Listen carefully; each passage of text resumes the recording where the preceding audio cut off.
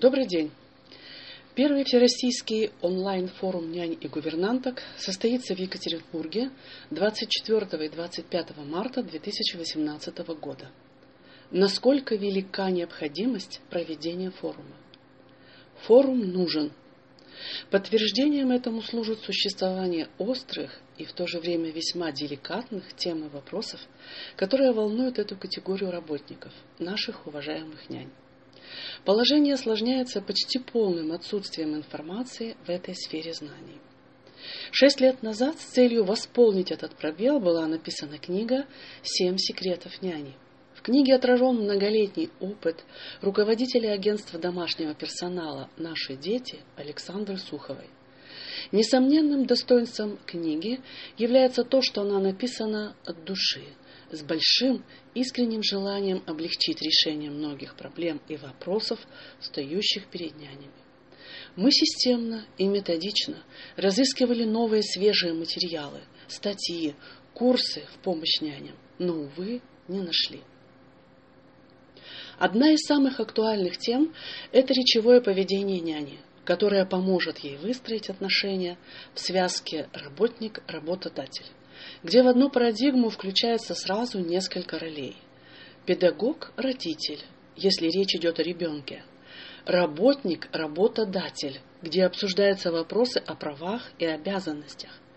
Прислуга-семья, где распоряжение няни часто противоположного и взаимоисключающего характера отдают все члены семьи. Мама, папа, дети и бабушки с дедушками. Как быть няней?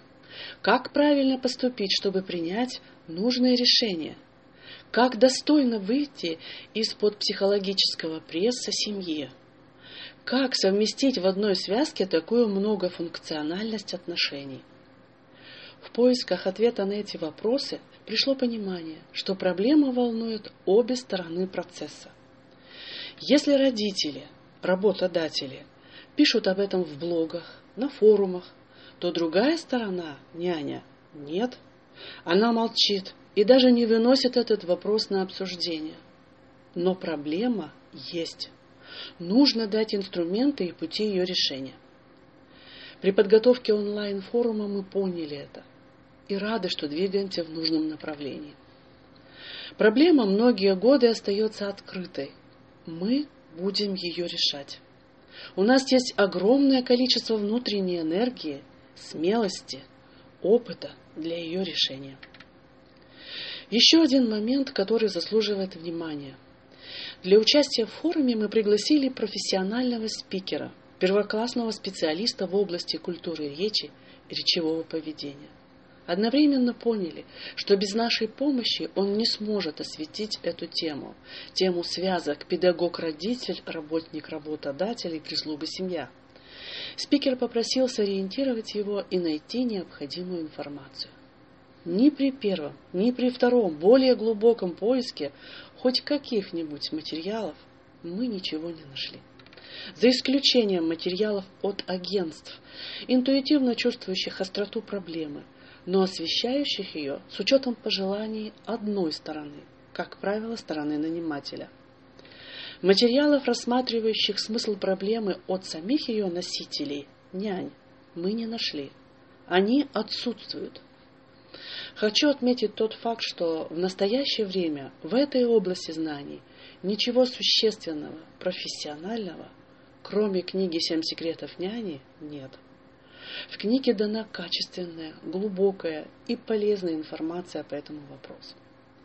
С момента создания книги прошло 6 лет, но практически ничего не изменилось.